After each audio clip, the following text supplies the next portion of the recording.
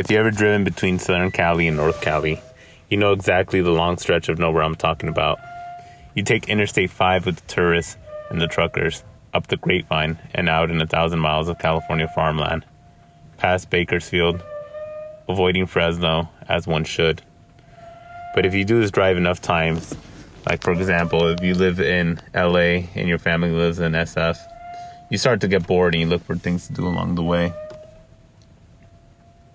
My mistake was getting bored.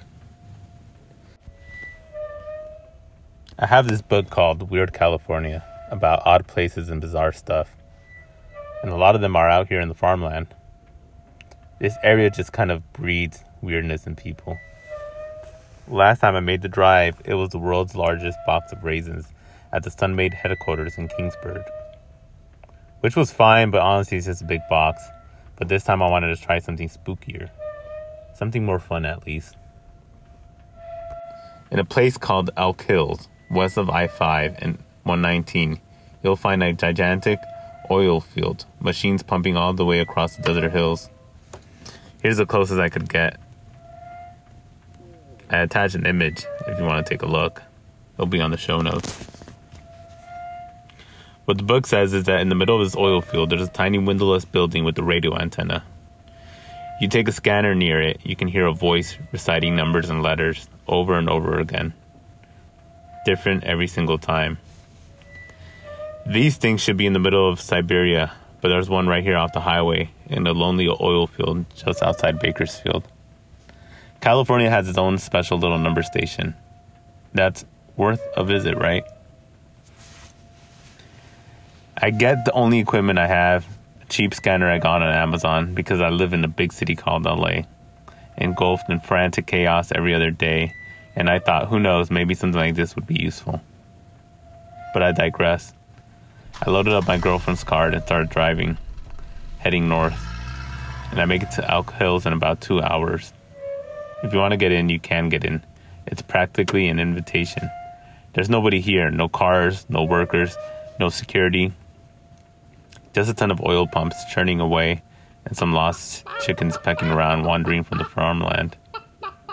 But then there it is, at the top of the next hill. Tiny, windowless building with a radio antenna. Chain link fence around it, boxed in. I turn on the scanner and I hear the numbers right away. Echo, Alpha, Charlie, incoming, over. Echo, Alpha, Charlie, incoming, over, copy. First thought is, holy shit, I got something. The big dumb Mulder and Scully instincts come alive, and I can't help it. I floor it. I'm driving up the hill, and the voice comes back on the scanner. Same guy, same tone. Echo, Alpha, Charlie, incoming. Request to execute, over. I'm lifting my foot off the gas before I even realize it. Request to execute? I pull over, I get out, I leave the car. I'm looking up, scanning the horizon. Can't explain why, don't know what I'm looking for. A helicopter? A spy plane? Incoming what? All I hear are chickens pecking and oil pumps churning. A low industrial hum in every direction.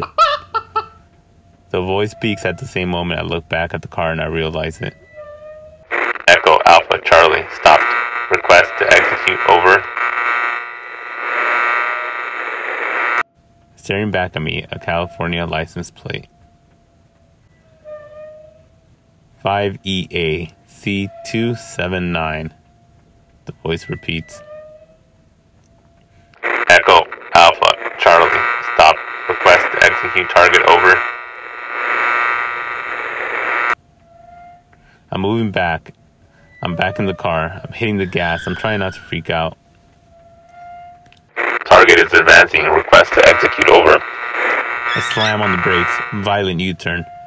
Back the way I came. Target is aggressive. Request to execute, over. I pulled over. I'm panicking. I'm out of the car, raising my hand, not even sure where to look or what to say. Target is rendering, over. Am I? I guess I am. Who am I surrendering to? I never felt such silence before until the voice returns, and I know disappointment when I hear it. Copy. copy. Disengaging. Recalling unit. Unit? Noise across the road. Something in the hills just over the crest. Could it be chickens? Could be my nerves. Target appears to understand. I look up the road to the tiny windowless building on the next hill watching over. Target is ordered to have a nice day. Scanner goes quiet with a squawk. I get in and I keep driving and I'm gone. Next time I'm taking the interstate, whatever that place is, I'm staying the hell out of range. I'm staying the hell out of there.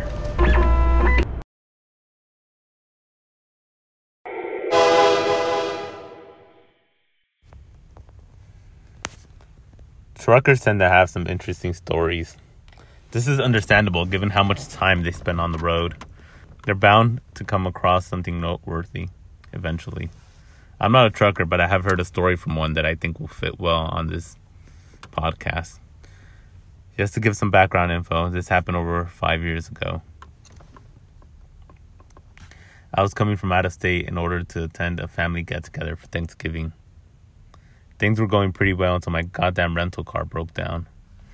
The only upside was that it happened to be near a gas station when it did. Cursing, I coasted into one of the parking spots. And it was like 2 fucking hours of the tow truck guy not showing up, yet somehow being 10 minutes away. At this rate, I was going to end up missing the gathering altogether. I originally wanted to get there early to help set things up. However, with my cousin still being 3 hours away, it didn't look like that'd be happening. Frustrated, I decided to head into the gas station for some coffee and a quick snack. The only other person in there besides the cashier was a trucker. While standing in line, he made some light conversation with him. My ears perked up when he mentioned the route he was driving on. Coincidentally, it was the one I needed to take after leaving the store. I approached the trucker who was filling up his tank, then introduced myself and I explained my situation to him. So you're saying you want me to give you a ride? Yeah, if you don't mind, I could pay you for it, if you like. He thought about it for a moment. Hey, what the hell? Could use the company. Name's Jimmy. My friends call me Jimbo. We firmly shook hands, and when he was done fueling his truck, we climbed inside it. He looked almost exactly what you picture in your head when you hear the word trucker. He was friendly, though, and I was grateful for the favor he was doing for me. We spent the first hour or so making casual conversation. By hour 3, it had gone dark and I was out of things to talk about. So you've probably got some stories, right? Being on the road so long and all. Buddy, you would not believe the shit I've seen on the job. I once saw a truck jackknife and flip right in front of me. Nearly ran me off the road. Thank God nobody got hurt. But that set me back almost 2 hours. Sounds rough. How did you come to be in this job anyways? It's a bit of a family thing. My dad and his were also in the profession. I see. Did they ever share any interesting stories with you? Well, I never met my granddad, but my dad... His voice trailed off and I noticed he seemed sad. Your dad what? Is there something wrong? It's just that he died about 4 years ago. Oh. Sorry to hear that. Thanks. Lung cancer. But I've made peace with it. Anyways, he had a bit of a drinking problem. He never beat us or anything, but he did tend to hit the bottle pretty hard around this time of the year. Did you ever find out why? Yep. Every time he got a little too drunk, he'd always tell us about the story that he says happened to him and his dad, my grandpa. What was it? Did something bad happen to them? I guess you could call it a bit of a ghost story. Do you mind that kind of stuff? Not at all. Jimbo wrinkled his brow. Let's see here. My dad said this happened when he was 8. His dad decided to take him on a trip to give him an idea of what it would be like. Now, it happened to be during November, and the plan was for them to make it back in time for Thanksgiving. Things didn't pan out that way. What went wrong? My dad said that it started to happen about 40 miles from where they were headed. He was looking out the window, and that's when he saw it. What? He told us it was this shadow thing. It was really tall and stick-like. It had clawed hands attached to its arms that were so long they reached to his ankles. He told us the most disturbing thing about it was his face. The first time he saw the thing, it was only for a second, but he remembers having these yellow eyes, almost like headlights, and what he described as a too-wide smile. Did your granddad see it too? Not right away. My dad tried to tell him about it, but he thought that he was just seeing things. My dad thought the same thing until he saw it again after 5 miles. And he was starting to get scared. He tried telling his dad again and was told that he was getting on his nerves. He tried to ignore it, but it kept popping up. How come your granddad wasn't noticing it? He was too focused on the road. My dad said he was the kind of guy who tended to block things out to get the job done. I had gotten a chocolate payday from the convenience store. As he continued speaking, I unwrapped it and took a bite. Here's the thing, though. He told us it seemed to get closer each time he saw it. The closer it was, the more scared he got. We feel bad for him because whenever he tells this part, his hands would start shaking. He'd hate it when we told him that. He wasn't someone who liked showing weakness. I swallowed my piece of payday that I was chewing. When did your granddad notice it? By the time it was too late, my dad thinks that the thing was drawn to fear. That meant the more afraid he became, the more it wanted him. He wished that he realized that at the time because that might have saved his dad. He finally saw the thing too, when it was standing right in the middle of the road. I sat up, wanting to make sure I had paid close attention to what Jimbo was saying. The first thing he realized was that my dad had been telling the truth. The second was that they needed to get as far away from that thing as possible. Ask almost anyone who knew my granddad, and they say that he was one of the hardest men they knew. But my dad said at that moment he became pale as a ghost. For some reason, I felt my heartbeat start to quicken.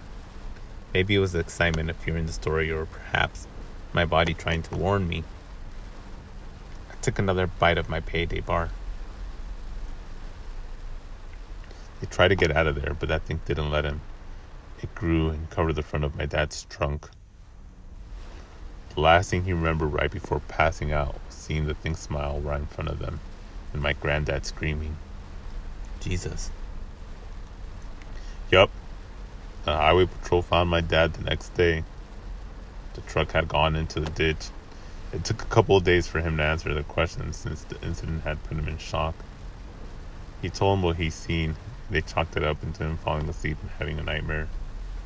And your granddad? They thought he got confused somehow and wandered off. They were never able to find him. My dad has said he was never quite the same after that. Even years later, he still had nightmares about what happened.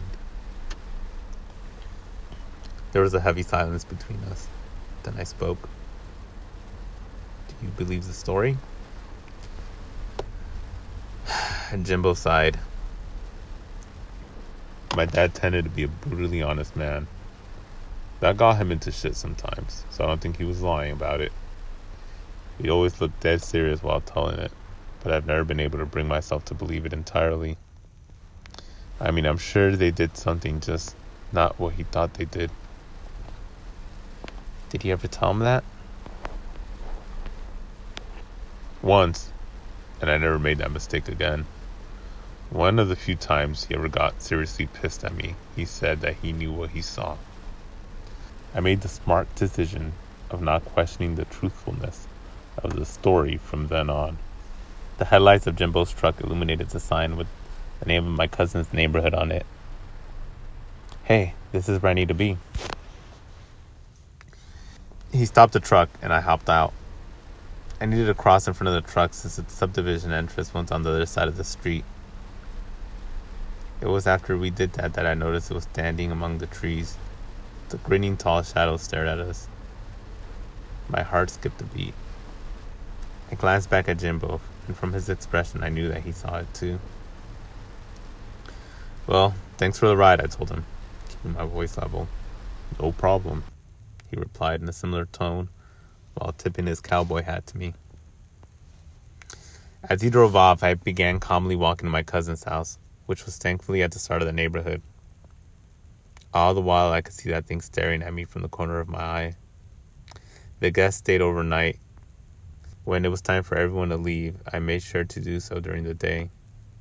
The rental company lent me another car for free of charge to make up for the little hiccup. A week later, I got back home. I found out that something still bothered me, even now. I was talking with my cousin over the phone. I don't remember how exactly, but somehow the subject came up that a family of 4 went missing near his neighborhood. The police found their car empty and overturned on the side of the road. This happened only a day after I left. Sometimes I wonder if Jimbo is as bothered by what we saw as I am. I hope not. More than that, I wish to never see that thing again. If you do, remember this story. It might just save your life.